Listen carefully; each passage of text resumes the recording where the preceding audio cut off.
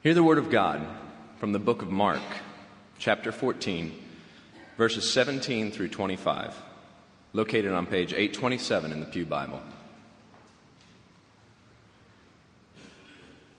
When it was evening, he came with the 12. And when they had taken their places and were eating, Jesus said, "Truly, I tell you, one of you will betray me, one who is eating with me." They began to be distressed and say to him, one after another, "Surely not I." He said to them, "It is one of the 12, one who is dipping bread into the bowl with me. For the Son of Man goes as it is written of him, but woe to that one by whom the Son of Man is betrayed. It would have been better for that one not to have been born." While they were eating, he took a loaf of bread, and after blessing it, he broke it, gave it to them, and said, "Take, this is my body." Then he took a cup, and after giving thanks, he gave it to them, and all of them drank from it. He said to them, "This is my blood of the covenant, which is poured out for many. Truly I tell you, I will never again drink of the fruit of the vine until that day when I drink it new in the kingdom of God." The word of God for the people of God. Thanks be to God.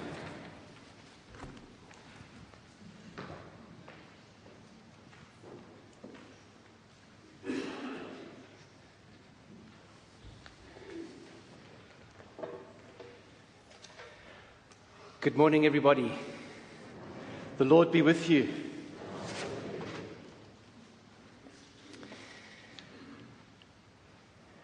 Welcome to church, as Danny has already extended that welcome. And as somebody relatively new to these parts, all I can say after the experience of yesterday is my, oh my.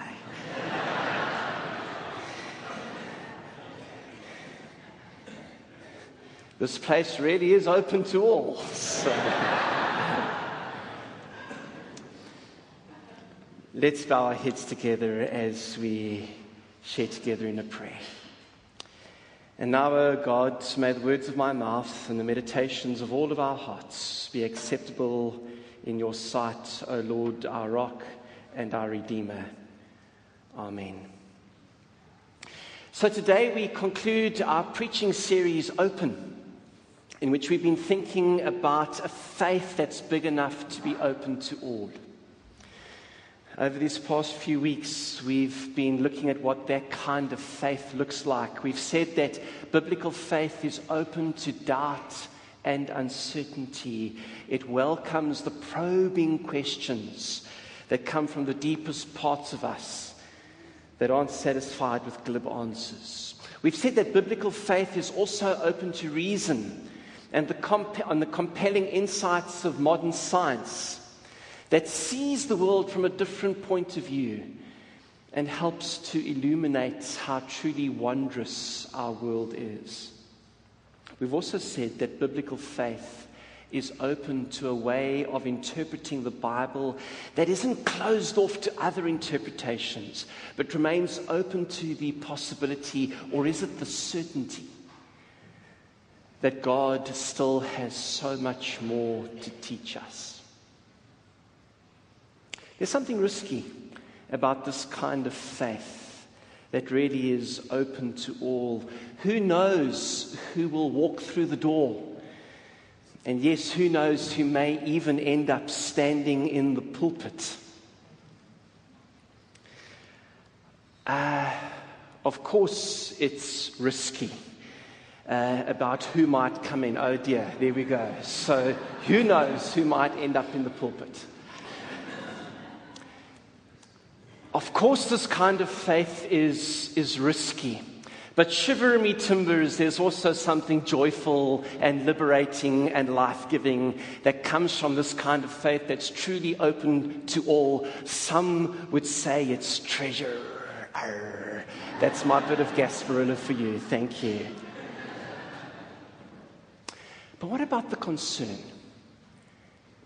that this kind of faith that's open in this kind of way to all of these sorts of things might become a wishy-washy faith where anything goes.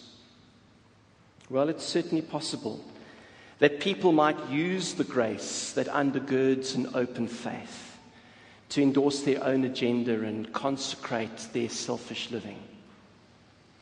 But in my pastoral experience, that isn't our greatest danger. In my experience, those who are serious about living faithful lives are often painfully aware of their failings and inadequacies and shortcomings, and sometimes carry huge amounts of guilt and remorse and feelings of unworthiness that can even become self-loathing. I mean, we know what we're capable of. We know what we've done. And it's not pretty. So with that recognition, we can't conclude this series without talking about a faith that is also open to mercy, because that is surely our greatest need. The mercy of God is our greatest need, and yet it's something we have a hard time accepting. So much so that it's not actually enough to just talk about it. We need to receive it in a very direct and tangible way. We need to participate in it. We need to do it, which is exactly what we're going to be doing just a little later in this service, as we gather around an open table where everyone is welcome and share together in a meal, to eat some bread and drink some wine. It's a meal of mercy and grace. When I was growing up, our family sat down most evenings to supper around the kitchen table, and whenever we did, we always held hands and said grace together, which was a lovely thing to do. Except, of course, when my sisters had been irritating me. When we'd been fighting, as siblings often do, grace at supper time was a real moment of truth, because then we'd have to hold hands and pray together, and sometimes that was really hard. And I thought that holding hands for grace at supper time was a dumb idea. But then there were the other times when I'd been the irritating one, when I'd done something wrong, something naughty, something hurtful, and I knew it, and still someone held my hand. And while I didn't fully understand it, in those times it's exactly what I needed, a quiet affirmation that I still belonged, that my place at the table wasn't determined by how good or bad I had been, that fundamentally it was still okay, in spite of what I'd done. One particular incident I remember clearly. It was a Sunday afternoon and I wanted to play tennis in the garage, but one of the cars was in the way. My dad was having an afternoon nap and my mom was busy doing some admin. And so rather than disturb them, I thought that I'd take care of things myself. After all, I was already 10 years old and knew all about cars and gears and handbrakes. This would be easy. The plan was to put the car in neutral and disengage the handbrake, and then by wedging myself between the car and the garage workbench, I could get enough momentum going to push the car out of the garage just to the start of the short downslope into the driveway. As soon as the car got rolling, I would run around and jump into the driver's seat and pull up the handbrake. It was a foolproof plan. Of course, nothing is foolproof because fools are so ingenious. But I was just 10 and hadn't learned that yet. I must acknowledge that I made two small miscalculations that proved most unfortunate. The first was that the car started rolling out of the garage considerably quicker than I initially anticipated. making it impossible to get to the handbrake before it reached the decline. The second was that I never fully grasped the significance of the fact that our second car was parked a little way down the driveway, directly behind the car in the garage. Can you see where this is going? Friends, let me assure you, it's one thing bashing your dad's car on a Sunday afternoon, but bashing both your dad and mom's cars at the same time is something altogether different. My little 10-year-old eyes grew wide in horror as I watched the runaway car smash into the other one. I can still hear that sickening thud and the twinkling, or was it tinkling, or screaming, or screeching of broken glass. I thought that my life was going to end. But that night, as we sat down at the supper table, we joined hands, my mom holding mine tightly. And we shared grace together. I have no idea what we ate, but for me it was a meal of mercy that became a true feast of forgiveness. Which reminds me of another supper table where grace was also shared in a meal of mercy that became a true feast of forgiveness. It was, of course, the Last Supper that Jesus shared with his followers on the night before his death, when he took some bread and some wine and gave it to them, saying, "This is my body, this is my blood, given for you, for many, for the forgiveness of sins."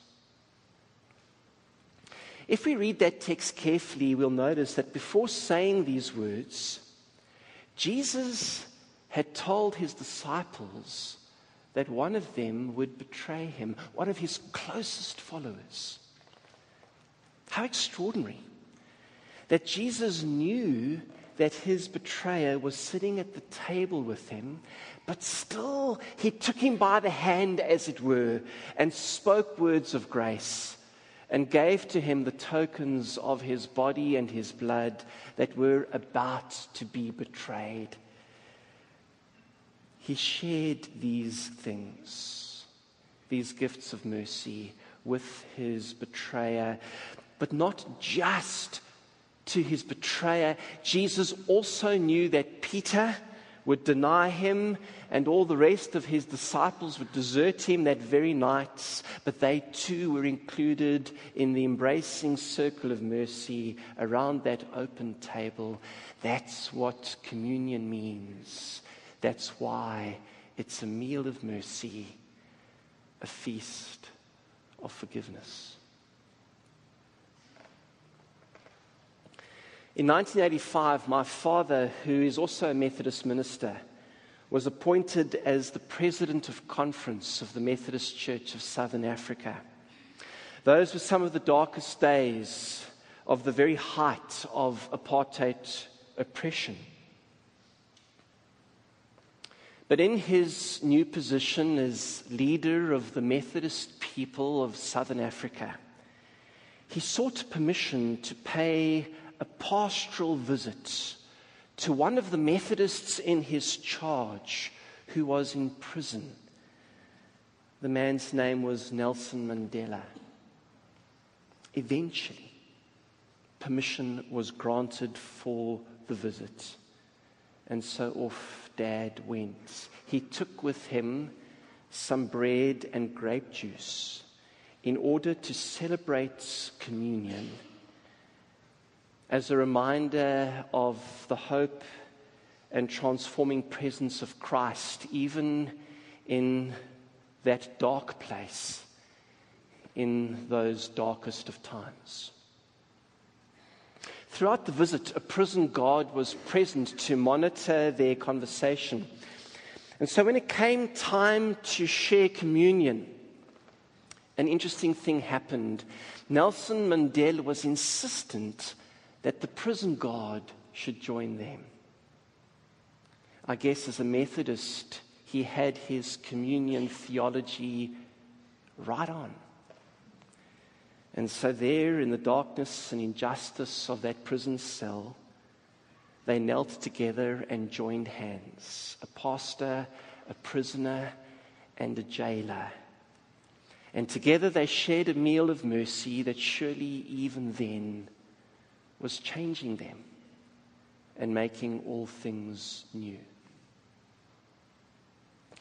Friends, that's a gospel story that shares something of the hope and promise of what we come to participate in today, and the mercy and the transforming power of forgiveness that's available to us at this open table that Christ invites us to.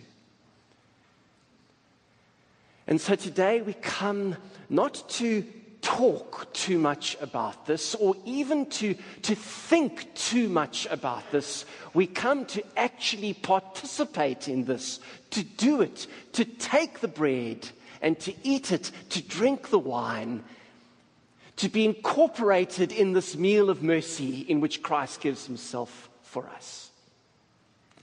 And so as we prepare ourselves further for this act of participation, rather than trying to add more words to what we are discussing today, I'd like simply to close with a story that might draw us more deeply into a sense of what this participation can mean. It's another gospel story that talks about a meal of mercy and the transforming power of it. Many of you, I'm sure, would have seen the movie Babette's Feast, that tells the story of a woman by the name of Babette who came to live with two elderly spinsters in a remote fishing village on the coast of Denmark. She arrived in dire need of help, and so the sisters kindly took her in as their cook and housekeeper as they continued to care for a small congregation in their village. They instructed Babette how to prepare the bland boiled fish and other insipid fare to which they were accustomed. They didn't realize that she, in fact, had been the head chef of the Café Anglais, a world-famous restaurant in Paris. After 14 years of faithfully and humbly serving as the sisters' cook and housekeeper, Babette hears the news that she has won 10,000 francs in a lottery. She asks the sisters if she can pay for and prepare a special dinner for their small congregation. A congregation that had become fractured by conflict, division, and resentment, and consequently had dwindled to just a handful of people. The elderly sisters weren't sure what this kind of meal would mean, but somewhat reluctantly they agreed. As the movie unfolds, it becomes apparent that Babette plans to serve a six-course feast of the finest French cuisine, like she used to do at the Café Anglais. She sends a merchant to Paris to gather the supplies, which are plentiful, sumptuous, and exotic. As the various never-before-seen ingredients arrive and preparations commence, the sisters begin to worry that the meal within that austere community will become a sin of sensual luxury, if not some form of devilry. In a hasty conference, the sisters in the small congregation agree out of courtesy to eat the meal, but to forego speaking of any pleasure in it, and not really to enjoy it all that much.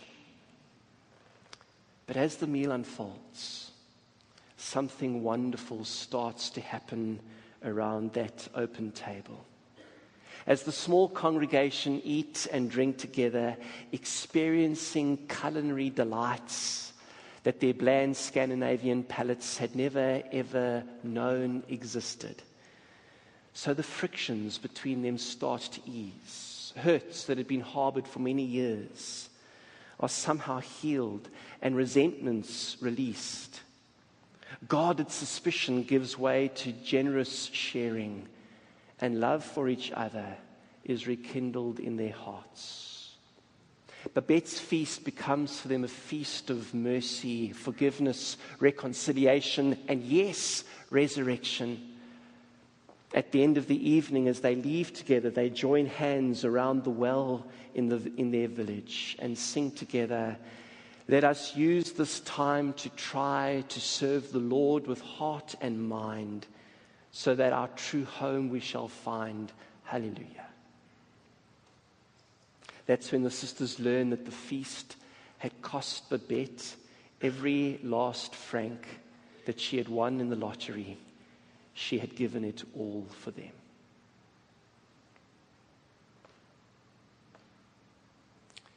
There's a similar meal to which we are all invited today. It's a meal of mercy, a sumptuous feast of forgiveness to which we are all invited, a meal that cost the host everything he had, even his life. It's a meal that he longs to share with us today. And so whatever you have brought with you to church this morning, be it a burden of guilt and shame, or the baggage of past hurts and bitter resentments, or maybe it's some millstone of inadequacy and a sense of unworthiness and maybe even self-loathing. Whatever aching hunger for healing and forgiveness gnaws within you, hear the good news. There's a place for you at the table of the Lord. There's a place for you at this meal of mercy. It's open. It's open to all, and it's open to you. So hear the invitation of Christ to come and eat and drink, and let the mercy and grace he offers at his table hold and restore you no matter where you've been and no matter what you have done. I urge you, friends, today, open yourselves to the mercy of God, for the mercy of God is surely, surely, surely open to you. Amen.